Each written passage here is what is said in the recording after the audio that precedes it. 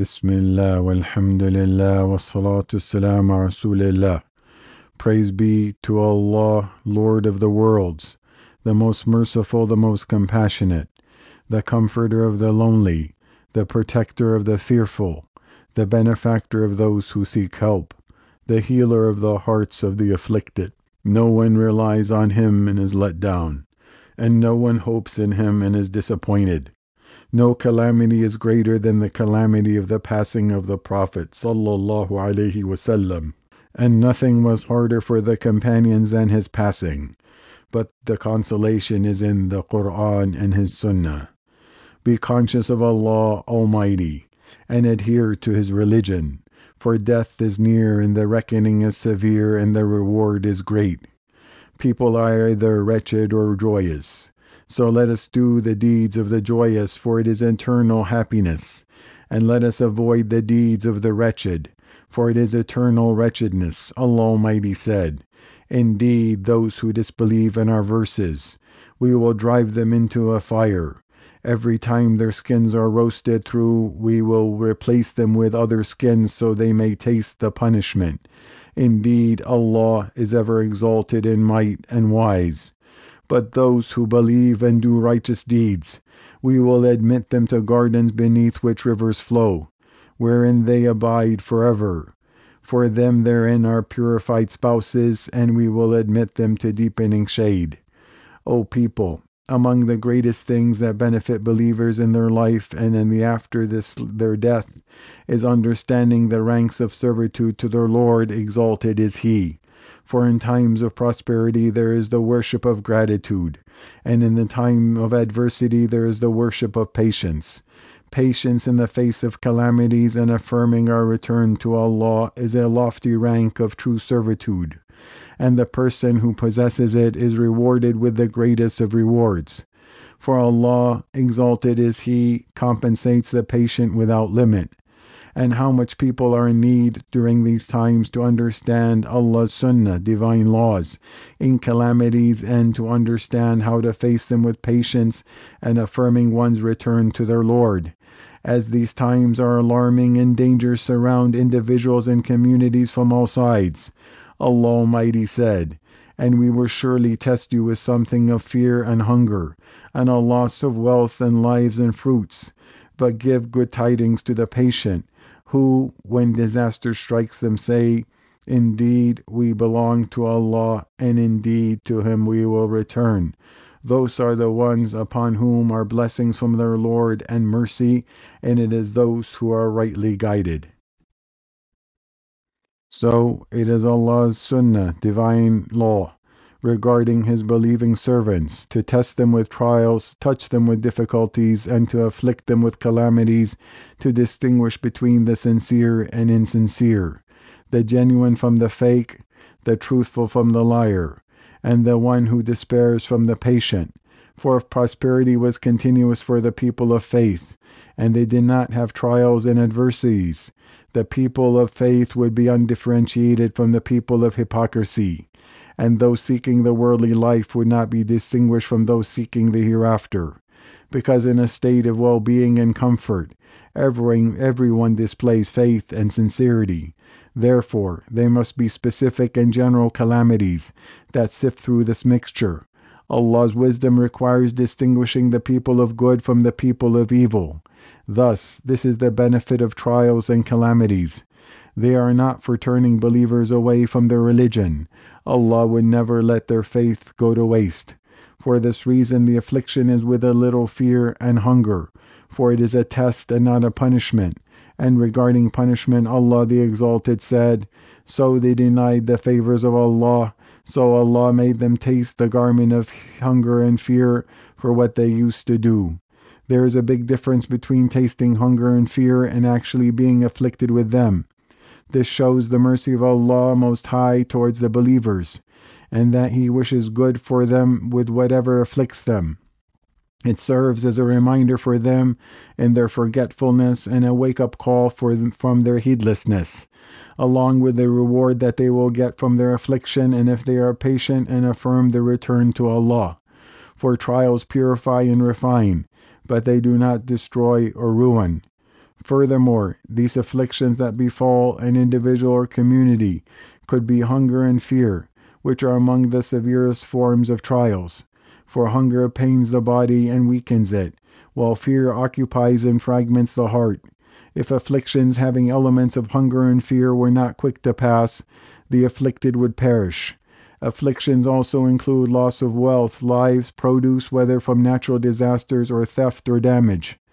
After informing about trials and affliction, glad tidings came. But give good tidings to the patient.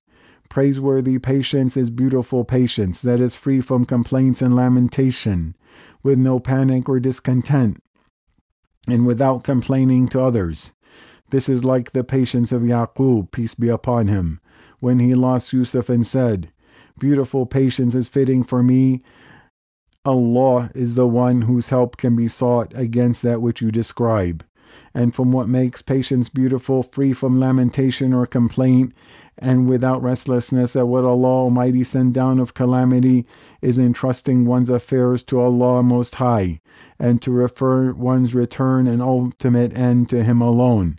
And that is why Allah Almighty said concerning the state of patience, and what the state of the patient, and what they say when a calamity befalls them, "Indeed, we belong to Allah, and indeed to Him we will return." In this statement is completely entrusting one's affairs to Allah Almighty, and taking pride in His majesty, as well as reassurance in His ability, that elevates souls above complaining to anyone other than Allah the Most High and All-Powerful. It also acknowledges that we are the property of Allah Most High. He administers us as He wills. Our affairs are in His hands. He administers them as He pleases. He is the one to rely upon for removing harm and relieving distress, and He has the command and control. In this worldly life we belong to Him, and after this worldly life we will return to Him. In this phrase, "Indeed, to Allah we belong," is an affirmation of Tawheed, a feeling of servitude, and faith in resurrection. In fact, there is an immense comfort and relief from trials. The Prophet ﷺ said, "Whenever a Muslim is afflicted with a calamity and says what Allah has commanded, 'Indeed, we belong to Allah, and indeed to Him we will return,' O Allah, reward me in my calamity and replace it with something better. Allah will surely replace it with something better." The righteous do not flee from calamities that befall them, nor do they perceive them from a negative standpoint. Rather, they see them from a beneficial and positive angle. Such trials cultivate in believers a sense of divine lordship, humility before the divine power, and sincerity to Allah the Most High, sincerely realizing weakness before Him and realizing that none can relieve hardship except Allah. So they beseech Allah, for beseeching and supplicating to Him are among the greatest acts of worship and the highest statuses. Calamities humble the soul and distance it from arrogance, wrongdoing, and transgression. This is because being touched by hardship reveals one's weakness and the power of Allah over them. Therefore they declare their belonging to Allah and their return to Him, whereby perhaps before the calamity they had been heedless of Him, disregarding His signs and admonitions.